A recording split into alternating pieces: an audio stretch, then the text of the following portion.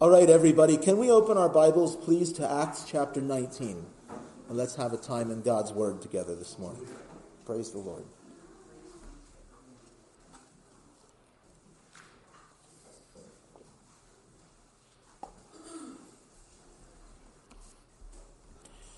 Okay, so last week we considered just kind of that opening event when Paul first got to Ephesus. That kind of stands out there by itself in the text. And so I'm going to pick up today in verse where he goes into the synagogue, verse 8. Let's bow before the Lord and pray again, this time praying and asking for his help in receiving his word. And then we'll read and have some time of teaching. Thank you, Lord. Now we come to the point of our assembly that we set aside to read the scriptures and try to learn from it what you would have us learn. I pray, Lord God, that if there's anyone here or listening to this online, Lord God, that needs to come to faith in Christ to receive salvation, that through what maybe they've already heard, even in the songs and prayers and what they'll hear in the preaching of your word today, that you, Lord God, would open their hearts to the truth of their need for salvation through faith in Christ, and that you would bring them, Lord, to believe that they might become your children and be saved, be reconciled to you. Lord, for those of us who have come to that point by your grace and by your power, we pray that as we read and study today, that this would inspire us, that we would read this, Lord, and say in ourselves that this isn't just history. This is what we want. Maybe not looking exactly the same in every detail, but certainly the result of it, where your word spreads. Help us, grant to us, Lord, please, that we might be part of that. Thank you where we have been part of it over the years. Let us increase more and more. Here's your word, laying it out before us again. Help us to read it and receive it, be doers of it. In Jesus' name, Lord, I ask it. Amen. Verse 8 of Acts chapter 19. And he went into the synagogue and spoke boldly for 3 months, reasoning and persuading concerning the things of the kingdom of God. But when some were hardened and did not believe, but spoke evil of the way before the multitude, he departed from them and withdrew the disciples, reasoning daily in the school of Tyrannus. And this continued for 2 years, so that all who dwelt in Asia heard the word of the Lord Jesus, both Jews and Greeks. Now God worked unusual miracles by the hands of Paul, so that even handkerchiefs or aprons were brought from his body to the sick, and the diseases left them, and the evil spirits went out of them. Then some of the itinerant Jewish exorcists took it upon themselves to call the name of the Lord Jesus over those who had evil spirits, saying, "We exorcise you by the Jesus whom Paul preaches." Also there were 7 sons of Sceva, a Jewish chief priest, who did so. And the evil spirit answered and said, "Jesus I know, and Paul I know. Who are you?" Then the man in whom the evil spirit was leaped on them, overpowered them, and prevailed against them, so that they fled out of that house naked and wounded. This became known both to all Jews and Greeks dwelling in Ephesus, and fear fell on them all, and the name of the Lord Jesus was magnified. And many who had believed came confessing and telling their deeds. Also, many of those who had practiced magic brought their books together and burned them in the sight of all. And they counted up the value of them and it totaled 50,000 pieces of silver. So the word of the Lord grew mightily and prevailed.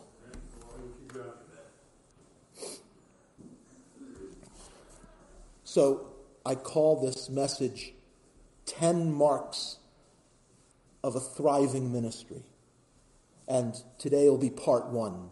We'll just look at the first 5, which occupies verse 8 through verse 10. So just 3 verses we'll cover today, but we'll see the first 5 marks of a thriving ministry, and then next week we'll take the second half of this. But I wanted to read the whole passage to you because right from the get-go, let's recognize what the goal of all of this is. Let's recognize what the focal point of all of this really is. There's something that occurs in this passage 3 times that you ought to recognize and see.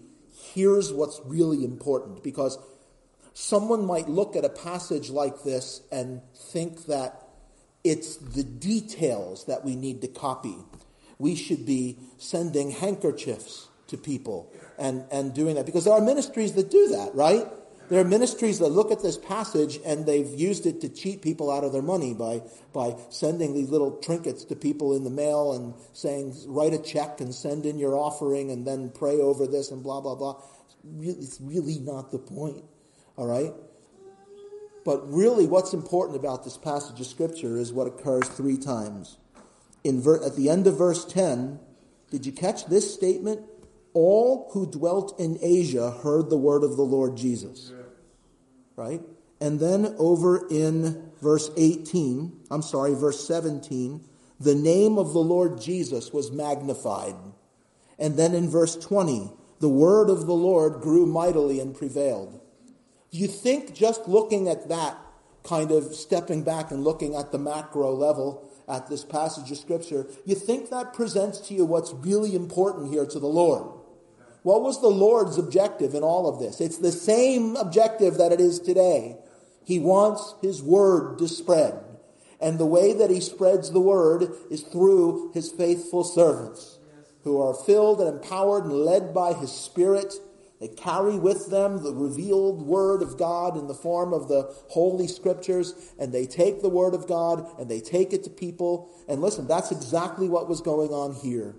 So 3 times in this passage, irrespective of the different methodologies that the Lord Himself employed working through these people, the great objective of, what did I say the message was called? 10 Marks of a Thriving Ministry. The objective of a thriving ministry is not just to stuff a lot of people in a building every Sunday morning. Right? The objective of a thriving ministry is not to make a name for itself or to become famous or to have lots of money and lots of property. The objective of a thriving ministry is right there, to be part of what God is doing in spreading the knowledge of His holy gospel throughout the world. We want the name of Jesus Christ the Lord to be what? I love this word, magnified. That word means exactly what you think it means. It's not some special religious term.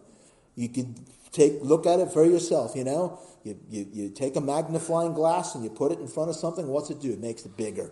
Makes it bigger and easier to look at and easier to understand and easier to read. That's exactly what we are doing with the name of Jesus Christ and with the knowledge of the gospel, is we want to make it big, not for ourselves. We're not trying to make ourselves big. We want to make Jesus well known. And it is actually, when we step back and think about it, it's actually He who's doing it, right? It's He who is, as other places in Scripture make it clear, it's He who is reaching out through us. It's He who's speaking through us. We've been sent as ambassadors, but we're the ambassadors of Him, right? So let's just say right from the beginning, before I go through my list here, that the objective of every truly thriving ministry is to make Jesus known and to make Jesus magnified and to make the Word of God do whatever we can, use whatever resource we have, devote our time, devote our first and best energy, devote all of the inclination and thrust and motivation of our hearts into making the Word of God known. That has been the charge on every generation of Christians since there have been Christians. And it still is. Amen? So, ready? Let's take a little journey through this passage of Scripture that'll take us 2 weeks here. Let's see the first half of this starting in verse 8. We don't get very far before we have to stop and think a little bit. Right? How does this start? With the word "and he." Stop right there. Okay? So where did all of this start? It started with a servant of God who was devoted to God, who knew what his calling from God was. And so he stayed close to the Lord. He was devoted to the Lord, and the Lord was working through him. Where does this story start? I want to suggest to you that while where I started reading today was in verse 8, you need to back up a little more to see where this story starts. It actually starts back in chapter 9, doesn't it? I want you to see this. Turn to Acts chapter 9 and verse 10. Just a few pages back.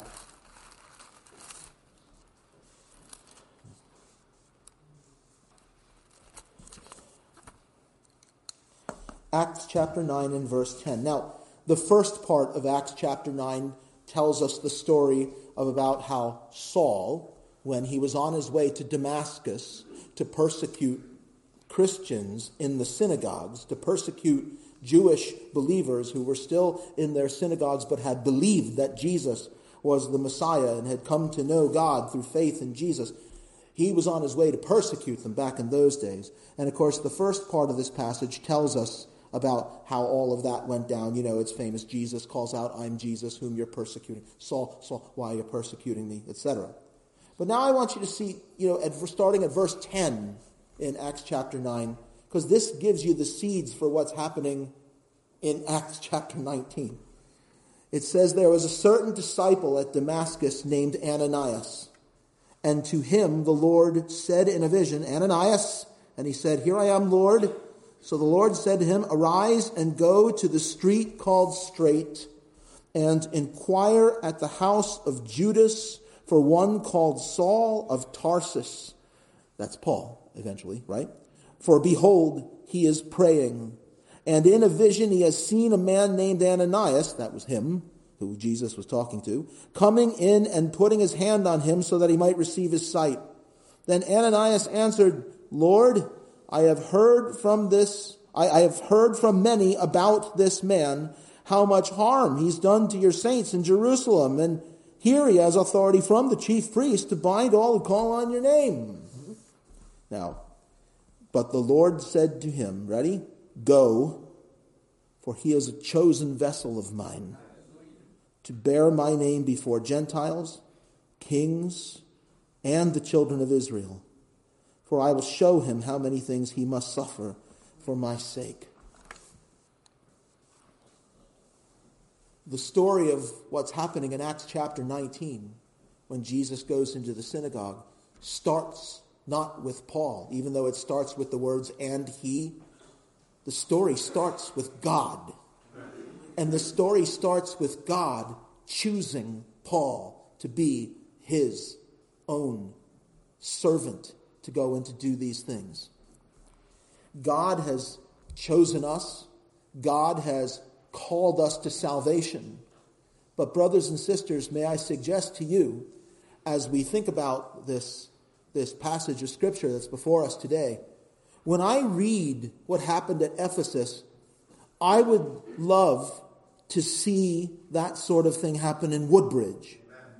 And of course, I've been here preaching from this pulpit for over 19 years now. And to some extent, in little bits and ways, we have. I can say now, having been here as long as I have, we've seen people get saved. We've seen people get baptized and come into the church and learn the Word of God. We've raised up people who now preach the gospel to other people. And, that's been very exciting to see. But we don't ever want to stop. And we don't ever want to just become content with, we have a nice little group of people that gets together every week and we love the Lord and we worship the Lord. When you read that passage of Scripture in Acts chapter 19, God's not just trying to give you a history lesson. God is trying to show you, you're one of them. right? You're one of these people. You're linked by what happened to you to what happened to them when you came to know Christ. If you're in Christ, you've believed the same Jesus that Paul preaches. If you've received the Holy Spirit, you've received the same Holy Spirit who's leading and guiding the Apostle Paul in this story, right?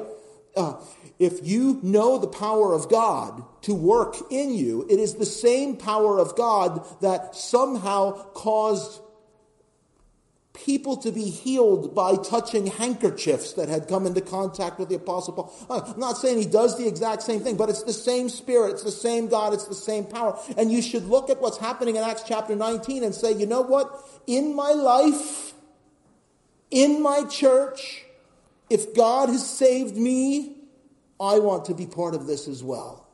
And I think that's what the Lord wants. But that's where it starts, is the recognition that God has called us. I mean, we sometimes look at church, let's be honest, we sometimes look at church as an activity in our lives. We look at church as something that we try to fit into our schedules. We look at God as something that we add to our lives. We look at Christianity as something that we try to squeeze into our... Listen, I hate to tell you, but I'm getting a little ahead of myself, but if you read to the end of this story, you see that these are not people who are trying to squeeze Christianity into their lives. They come bringing books of witchcraft and throwing them in a fire and burning them. They're not trying to add Christianity to their lives. They're trying to dispose of the wickedness that was their own lives because Christianity became their lives. And it's so easy in this life to slip into something that's comfortable. We custom tailor it for ourselves. I hate to say it, but it's so American to want to do that, isn't it? Like, I like this Christianity thing, but it is going to be part of my life to the degree that I permit. And may I say to you, that's not how God works. At least on the pages of this book when I read it, is God comes in the way that he came into a guy like Paul. And he comes into his life. He caused Paul to be blind for 3 days, then caused him to be miraculously healed because he's my chosen vessel to take the gospel to the Gentiles, to stand before kings, to preach the gospel to the Jews, and what else? I will show him how many things he must suffer for my sake. That doesn't sound like God was trying to find a little empty compartment in Paul's life to squeeze into. He was taking over Paul. I want God to take over us like that. Our church together, our ministry. That sounds lofty and it sounds idealistic. And maybe it is. And maybe people would listen to that and say, you're crazy. So what? I mean, I'm reading the Bible to you, right? I mean, what's your reality? This? Or some pathetic meandering through day-to-day life that eventually is just going to come to an end anyway? Here it is. The life with God through faith in the Lord Jesus Christ. I suspect to you that the Apostle Paul spent a great deal of time in prayer. It was he that penned the words, pray without ceasing. I suspect to you that the Apostle Paul spent a great deal of time meditating on God's word, right? It was he who said, all scripture is given by inspiration of God and profitable for doctrine, reproof, correction, instruction, and righteousness, that the man of God may be complete, thoroughly equipped for every good work. I suspect that the Apostle Paul spent a lot of time in fellowship and a lot of time with the different churches that he had raised. After all, it was he who wrote, and he gave some to be apostles and prophets and evangelists and pastors and teachers so that they might bring us all to the unity of the Spirit, cause the church to grow and to be secure. I kind of butchered the quotation of that, but you can look it up in Ephesians for yourself, right? I mean, Paul was a guy who Jesus became his life. And as a result, when the time came in Ephesus, there he was, ready to roll. and God worked in him, and God worked through him to do something mighty. So number 1 on my list of 10 things is it started off, marks of a thriving ministry. It started off with a man who God chose, who God saved, who God equipped, and who God sent. What do you want your Christianity to be? I mean, I would love for us to be like this, right? Yeah. Having impact in the lives of people around us. And like I said, I've been here long enough now where I can say that has happened, but I want it to happen more. And I want it to be more consistent. And I want it to be more abundant. Praise God. All right. See how that goes? There's number 1. Number 2. And he went into the synagogue and spoke boldly. There's number 2 on the list. Another mark of a thriving ministry is that there is great boldness in Christ. Where does that, right? I mean, it's not a half-hearted thing. It's not a devotion that shares residence in the heart with much else, right? It's a commitment, and so there's a great boldness, there's a courage. Listen, some people just innately, naturally seem to have that, right? I consider myself not to be one of those, right? But there are some people, for whatever reason, they just naturally seem to be very uninhibited. They could sell anything, right? They have no problem walking up to like a complete stranger and just engaging in a conversation about whatever. Most of us are probably a little more inhibited than that, just by the norms of the society that we grew up in. It's probably even more extreme now, and we've become even more conditioned to it because of the pandemic, and that still has like the effect of keeping people apart from one another and everything else. But I have to tell you, there was a boldness that Paul had because he walked into, listen, we take it for granted because by the time you get to Acts chapter 19, you've seen this happen a few times already, right? But you have to stop and think to yourself what Paul's doing here. He's walking. I want you to put yourself in this situation. He walked into a synagogue and walked up in front of the synagogue and preached that Jesus was the Messiah. Who wants to go do that today? Right? You want to go over to Metuchen or go wherever there's a synagogue and see if you can get yourself invited to walk in and talk. And then walk in and open up your Bible to all of your Old Testament passages only and show them from there that Jesus Christ is the Messiah. That's what Paul did, and he did it for 3 months, right? And you can see that when he does finally end up leaving, he says he takes the disciples with him. So as he was doing that, people were among that group getting saved. The Lord was doing that. But what was it in his spirit that enabled? What had the Holy Spirit given him? Boldness.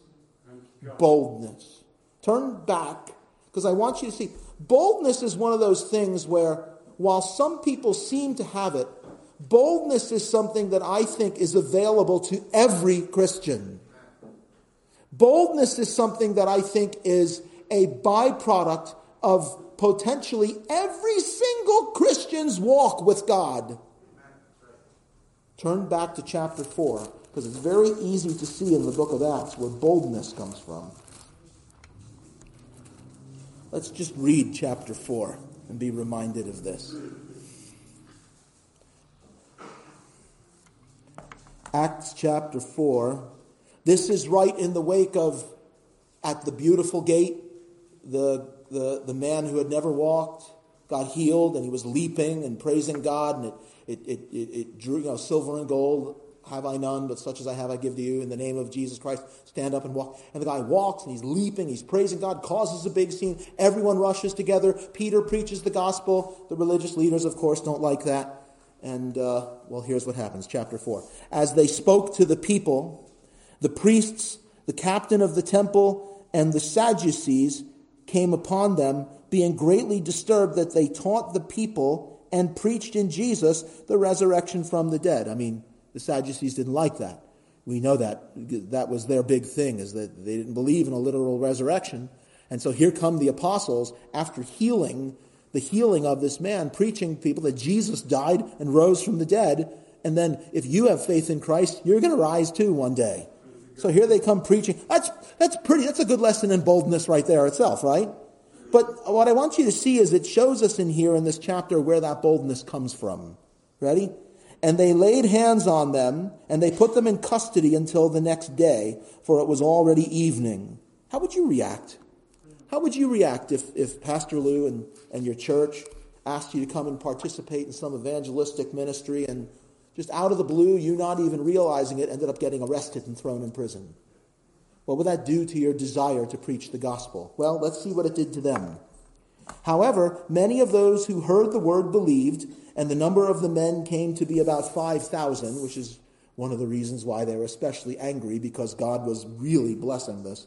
And it came to pass on the next day that their rulers, elders, and scribes, as well as Annas the high priest, Caiaphas, the same group that arrested Jesus and turned him over to Pilate, John and Alexander, as many as were of the family of the high priest, were gathered together at Jerusalem. And when they had set them in the midst, they asked, "By what power or by what name have you done this?" As if they didn't know. Then Peter, filled with the Holy Spirit, said to them, now listen to this. They'd just been arrested for preaching, spent the night in jail.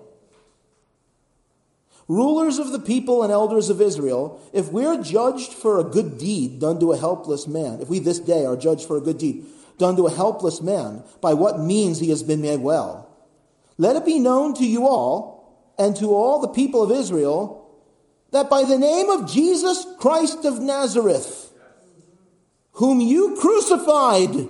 I thought just saying Jesus Christ of Nazareth was bold. But now it's Jesus Christ of Nazareth, whom you crucified, whom God raised from the dead. By him this man stands before you whole. Boldness. Boldness of a lion. Courage. Devotion. Zeal. Christianity. This is, let's quote some scripture to the religious leaders. This is the stone which was rejected by you builders, which has become the chief cornerstone.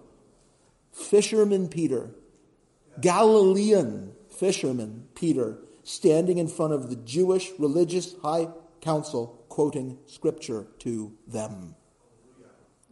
Boldness. Nor is there salvation in any other. For there is no other name under heaven given among men by which we must be saved. We love quoting that verse, but remember who said it to whom, on what occasion. Boldness. Now, ready? Verse 13.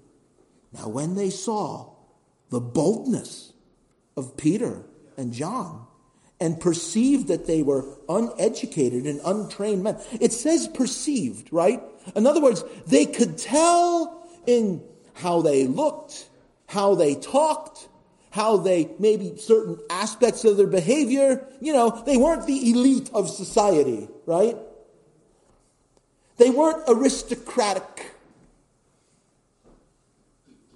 When they perceived that they were uneducated and untrained men, they marveled. And they're ready? And they realized that they had been with Jesus. Rats. Any chance you can grab that for me, brother? It's because there's too many hymnals here. Thank you. Listen. They made the connection between they're bold. There's no reason why they should be. They don't look like the type that should be. But they had been with Jesus. That's where boldness comes from. May I suggest to you, brothers and sisters, it's still where boldness comes from. It's still where look, you can't walk closely with Christ and not be bold. Because there's something about, it's like when Moses spends time with God and comes back and is glowing so bright that they have to put a veil over his face because they can't look at him. You understand? That's the kind of walk.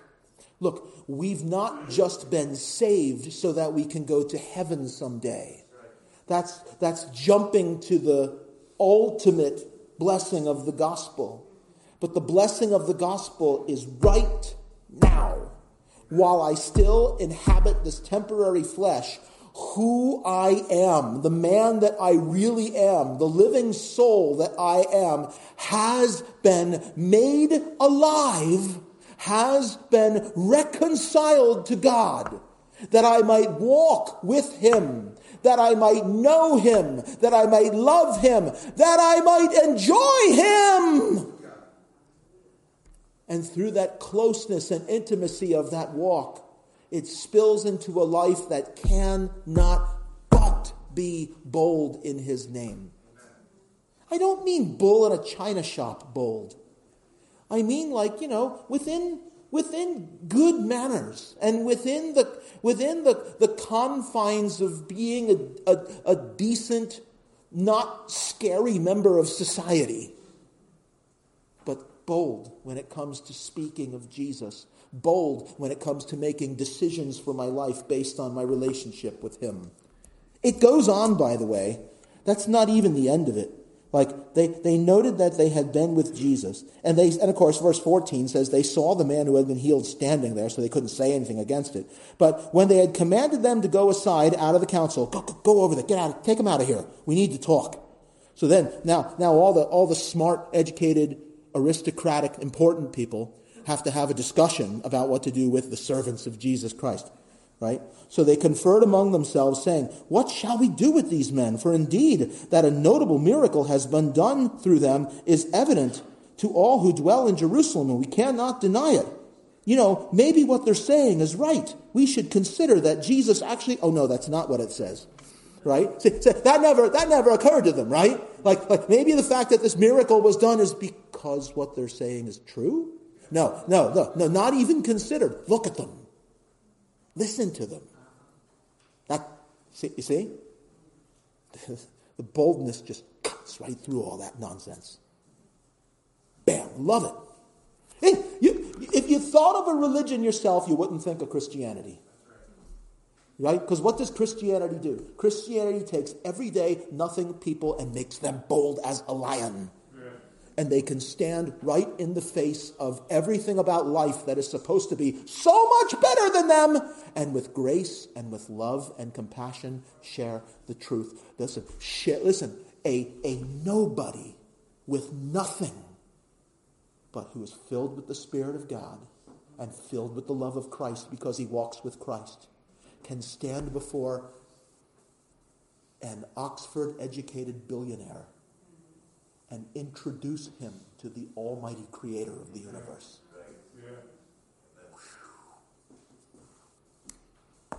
Out of this world. What shall we do? They say. So verse 17. So that it spreads no further, let's severely threaten them. See, here's where the boldness comes in, right? Here's where the boldness... To use a common controversial term today, their boldness in Christ is like a vaccine against what is about to be done to them. Right? Let's threaten them. They're immune to being threatened.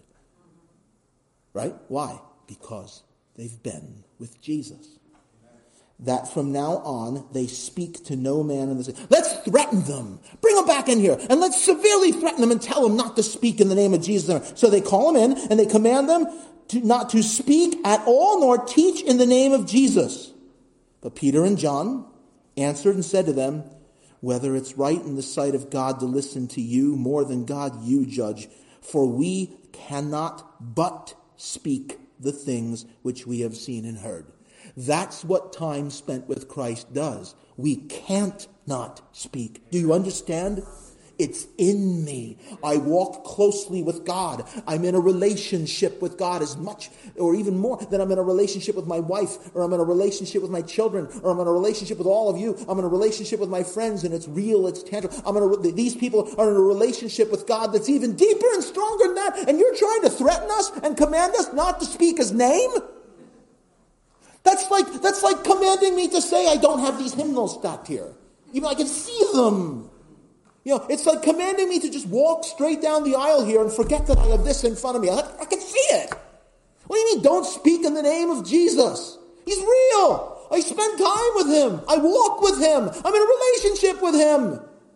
The boldness they have was, they must have chuckled a little bit at this. What are you talking about? Don't speak his name. That's where boldness comes from.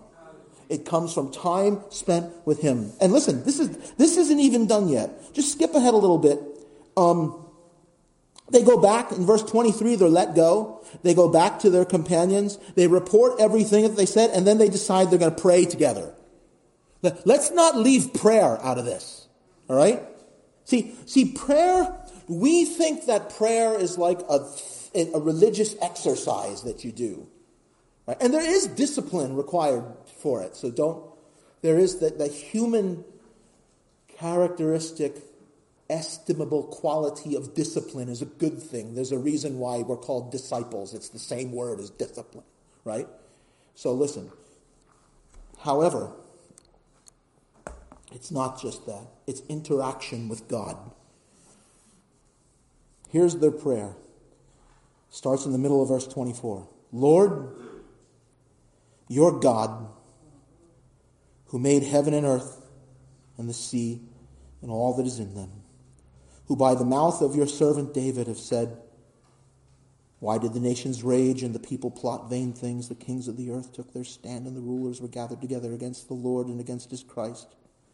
For truly against your holy servant Jesus, whom you anointed, both Herod and Pontius Pilate with the Gentiles and the people of Israel were gathered together to do whatever your hand and your purpose determined before to be done. They're praying to God and acknowledging that what happened to Jesus was actually God's plan to save them. Right? Now, Lord, look on their threats. And Lord, please take these bad people away. Lord, please send us somewhere else. Lord, show us what else we ought to do. No, do you see what they ask? Grant to your servants that with all boldness they may speak your word. He asks them to stretch out his hand to do signs and miracles, all through the name of Jesus. Do you see what the point is? Where does boldness come from? Time spent with Jesus and asking for it. They were told, don't speak in the name of Jesus. And so they didn't say, Lord, they told us not to speak in the name of Jesus anymore. So now what do you want us to do? That was not their prayer. Their prayer was, Lord, they've told us not to speak in the name of Jesus. So give us boldness so that we can go and speak in the name of Jesus. Because even though they told us not to, you've told us to. So where does boldness come from? Boldness comes from walking with Christ. Real boldness. Again, I'm not talking about that natural, like some people just have that natural inhibition about other people and some don't, I'm not just talking about a human characteristic. I'm talking about an inner fire.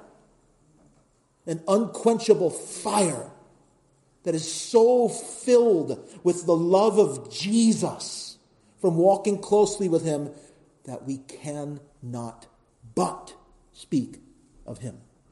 Do you understand?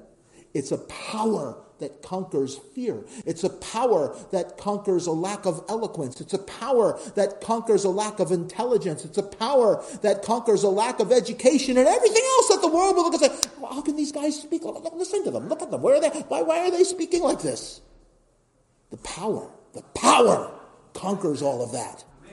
And that power is found in closeness with the source of that power, who is a person, our God, our Lord and Savior, Jesus Christ. Now, so back in Acts chapter 19, we might have to split this up into 3 sermons, I don't know, or 4. I don't care.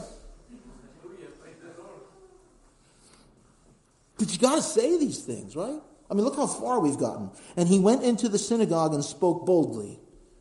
Right? But there's a lot of things to observe about that. Again, it's not just a historical event that occurred. We have to stop and consider, who was he? He was someone who was chosen by God years before this to do it. And he went into a synagogue and spoke boldly for months, for 3 months. He didn't just go in once, make his statement, and then let me out of here. Hey, listen, Timothy, you hold the door, all right? I'm going to get in here and say this, and as soon as I say amen, before they lift their heads back up and open their eyes, you get that door open because we're out of here. No, he was, listen, 3 months. 3 months, and actually raised up disciples in the synagogue for 3 months. Because he had boldness. Because the one who had called him, he had spent time with him. Who is Jesus to you now? Who is Jesus to you right now in this moment? I'm not asking for facts or knowledge. Look, you're in this church any length of time. I know you know who he is. I know that. And so do I. Thank God we know, right? I know you read your Bible and so you have some knowledge and you have some understanding of who Jesus is. But who is he in your life? Do you love him? Sure loves you, right? When's the last time you and he just had like a time together that was like, wow, that was awesome? When's the last time you just came to him and you just sat there and you just maybe did some reading and thought and just talked and then just kind of quietly you waited on him and you listened? Maybe he called you on the phone while you were sitting there, and So when that's what's going on here, and with Paul is like he goes. This is supernatural. It's God-given boldness. He goes into the synagogue for 3 months. So the first of these 10 points was, it started with a man that God had chosen and saved and equipped and sent. And then the second characteristic of a thriving ministry was boldness in the name of the Lord Jesus. Boldness in the name of the Lord Jesus.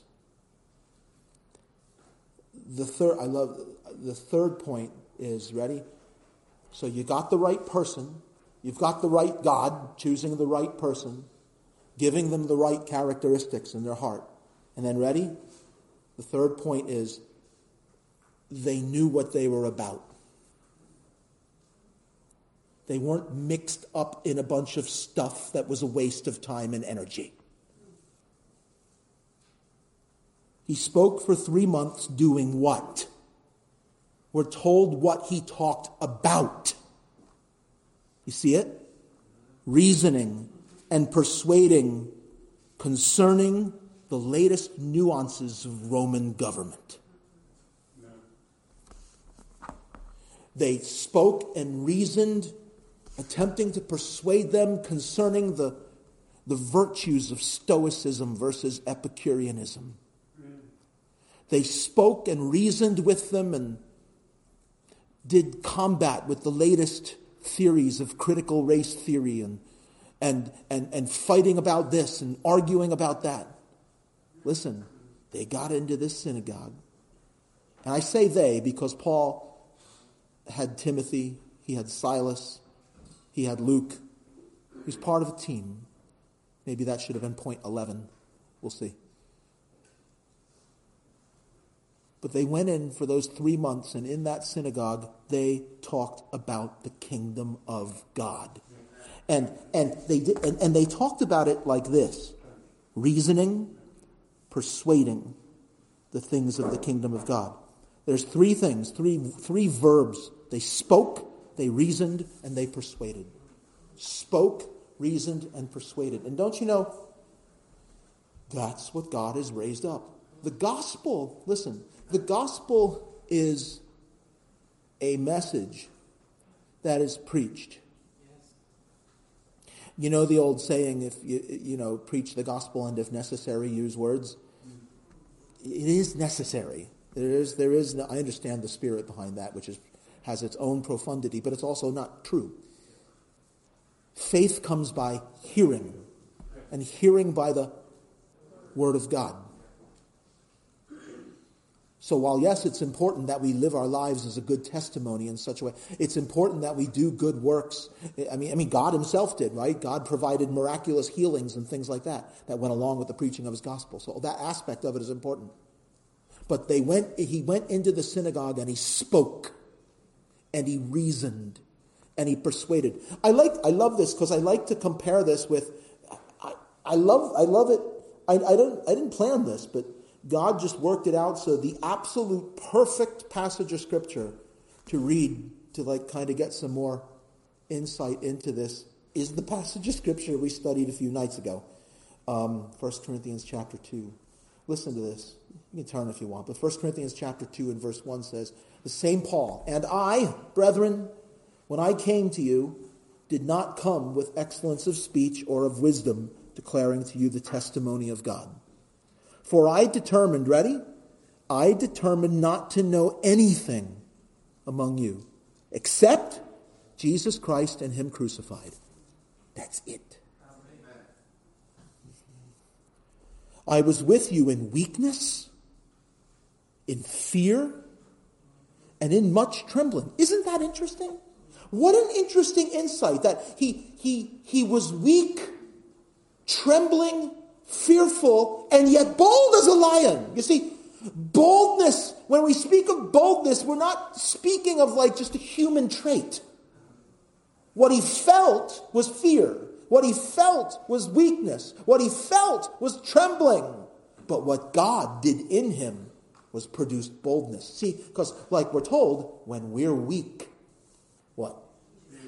He's strong. Hallelujah. My speech and my preaching were not with persuasive words. Now, it says here in Acts 19 that he was reasoning and persuading concerning the things of the kingdom of God. Yet in 1 Corinthians he says, I was with you in weakness, fear, and trembling, and my speech and my preaching were not with persuasive words. Is that a contradiction? No. Because it says in 1 Corinthians, I was with you in weakness and fear and in much trembling, and my speech and my preaching were not with persuasive words of human wisdom, but in demonstration of the Spirit and of power, that your faith should not be in the wisdom of men, but in the power of God. See, Paul went in there, and it wasn't about his eloquence. It wasn't about being a good marketeer. It wasn't about being a good salesman. It wasn't about trying to do it in such a way that he was making a fame for himself or an audience for himself. He went in there into Corinth and he went into Ephesus, and everywhere he went, he just preached that simple gospel message because he recognized that the power was not in him. The power was not in his skill. The power was all in God. God gave him the boldness to declare that there wasn't salvation in anybody else other than Jesus Christ wherever he went. And then he said, I came to you not in the persuasive words of human wisdom, but in demonstration of the Spirit and of power. What is that? When Paul spoke those simple words, Christ crucified, buried, and risen on the third day, the only hope of salvation, when someone believed, God came into them. And the power of God was at work. See, there's the manifest power of God. When someone believes they were dead and they're made alive. The wind blows where it wishes, and you hear the sound of it, but you can't tell where it's coming from or where it's going. What's that? It's the wind. It's like the wind, man. That's how it is with everyone who is born of the Spirit, Jesus said. You were born of water. You're here. You're physical. You're alive. But the spiritual you is dead. You need to be born again. When you believe on the Lord Jesus Christ, you're born again. Another birth, a spiritual birth. You were dead in trespasses and sins, and he made you alive.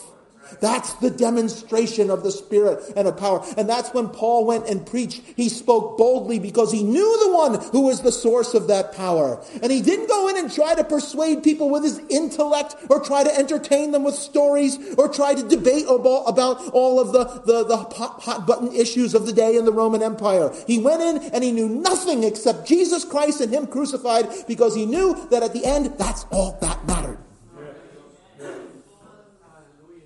That's where salvation comes from. That's why our sister Carmen, even in a difficult situation, we can still pray for her with some sense of peace because she knows Christ. That's why Aunt Rose, we can pray for her with some sense of peace because she knows Christ. Because Christ invades situations and adds a demonstration of power that man can't explain. And that power is all found in the gospel itself. All right, I said I was going to do 5. I'm going to do 3, and I'm going to stop there. So it looks like this is going to be at least 3 sermons now, okay? Shake your head, yes, because you really have no say in the matter. I mean, listen, we're going to start, and when we're done, we're done. All right? There you go. So anyway, the first 3 characteristics of a thriving ministry. Number 1, started off with a man that God had chosen, saved, equipped, and sent.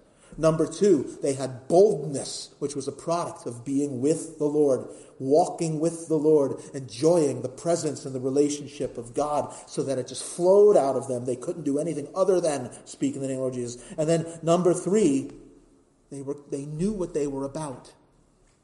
They were about preaching and teaching the kingdom of God, not a bunch of other stuff. They were focused on the message of the kingdom of God, the gospel. Those are the first 3 characteristics of a truly thriving ministry. There's 7 more revealed in this passage. We'll pick it up again next Sunday. Our Father in heaven, we thank you, Lord, so much for this time that we have together here today. Thank you, Lord God, for all of your goodness to us and your mercy, your kindness, your grace. Thank you for revealing these things to us. May I be a doer of these things, not just a blowhard speaker of them, but a doer of them. Lord, please. May all of us, Lord, be doers of these things. Doers of these things. May our ministry thrive in spreading the knowledge of you. Please, Lord. Please, Lord. Give us boldness. Give us boldness to speak of you. Fill us with your Spirit. Help us to purge out all the nonsense and the stuff that wastes time and grasps our hearts and distracts us. And help us to walk with you, to know you, to love you, to enjoy you. Please forgive us of our sins. Thank you that when we confess our sins, you're faithful and just to forgive. Hallelujah! You forgive, cleanse from all unrighteousness. Please forgive us. Help us to walk closely with you for real. For real. In Jesus' name, Lord, we pray. Amen. Can my singing ensemble come back up here, please, and Fanny on the piano? Let's close by singing a hymn. What's up there? 271. What's that? Standing on the Promises, I think. 271. Let's all stand, everybody, and let's worship. Let's stand and worship with one more song here together. Hallelujah.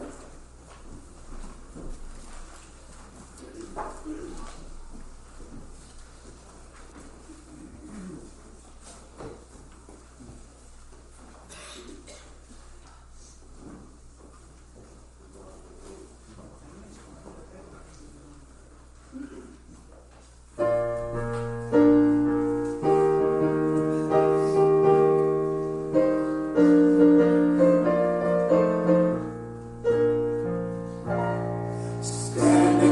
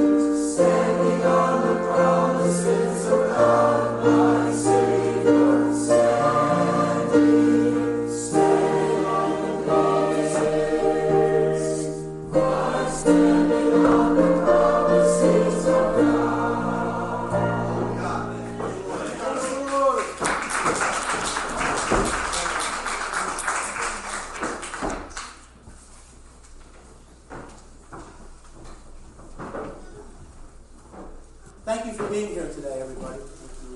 Thank you to those of you who joined us online.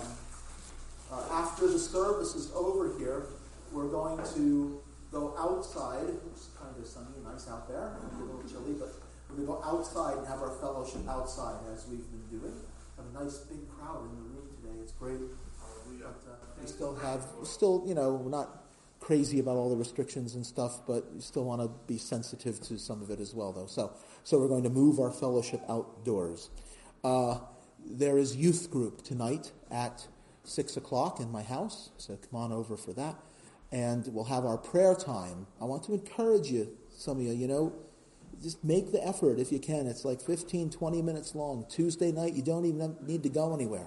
Just sign on to the church's Facebook page, and we've been praying together, praying about a lot of the stuff that we were talking about today. And it's a good time just to unite online and be a presence there, be a good testimony, and go to the Lord and pray to the Lord together. So I encourage you to watch for that and join in on that. No Bible study this week. Happy Thanksgiving, everybody. I made it almost through the whole service without pointing this out, but like today would have been the church's Thanksgiving dinner, right? If we were doing that. And so we've lost 2 of those now, but Lord willing, we won't lose too much more of this stuff. Just be ready, because we're going to try to plan something for Christmas. I don't know, a little concerned. There's some concern about the room downstairs as like kind of a low ceiling and stuff, and so it's like it makes it feel. Some of your view is so what, and then some of the view is like, well, we still need to be careful, and we want to just be careful. But we're going to do something at Christmas, all right? It might be something that's more geared for being up here in a bigger open room, maybe like a Christmas carol singing time and some hot chocolate and some cookies downstairs or something like that, okay? So be watching for announcements like that, because we've got to have some holiday fellowship, don't we? I mean, don't we need to turn the page and have a little holiday fellowship at some point here, right? So, and then Lord willing, by next Thanksgiving, we'll get this back, because, I don't know, man, missing 2 of those, it's like the single biggest event in the church every year. So, anyway, hopefully next year we get that back. Anyway, all right, so God bless you, everyone. You know about our offering. Thank you so much for your faithfulness and contributing and underwriting the work of the church. We don't pass plates anymore. There's a box on the table in the foyer on your way out if you want to put an offering there. That's great. You can also give online. Check with one of our deacons if you need to know how to do that, all right? Brother Brian, would you close our service with a word of prayer, and then we're done for today, everybody. Mighty God, thank you. Thank you, Lord, as always. In your word, you don't abandon us. You didn't abandon us to sin, and you don't abandon us to just living a life wondering how to serve you and what to do. You show us, and you show us plainly, Lord. Yes. And I thank you that you've given us a pastor that looks into the Word and shows us there as well. Yes. Almighty God, your love for your people astonishes me. Yes. Thank you for this time. Thank you for everything that you have provided with your hand. In Jesus' name, amen. Let's all together say goodbye from here to all of us who are joining us online. Ready? 1, 2, 3. Bye. God bless you. All right, God bless you, everybody. All right, everyone.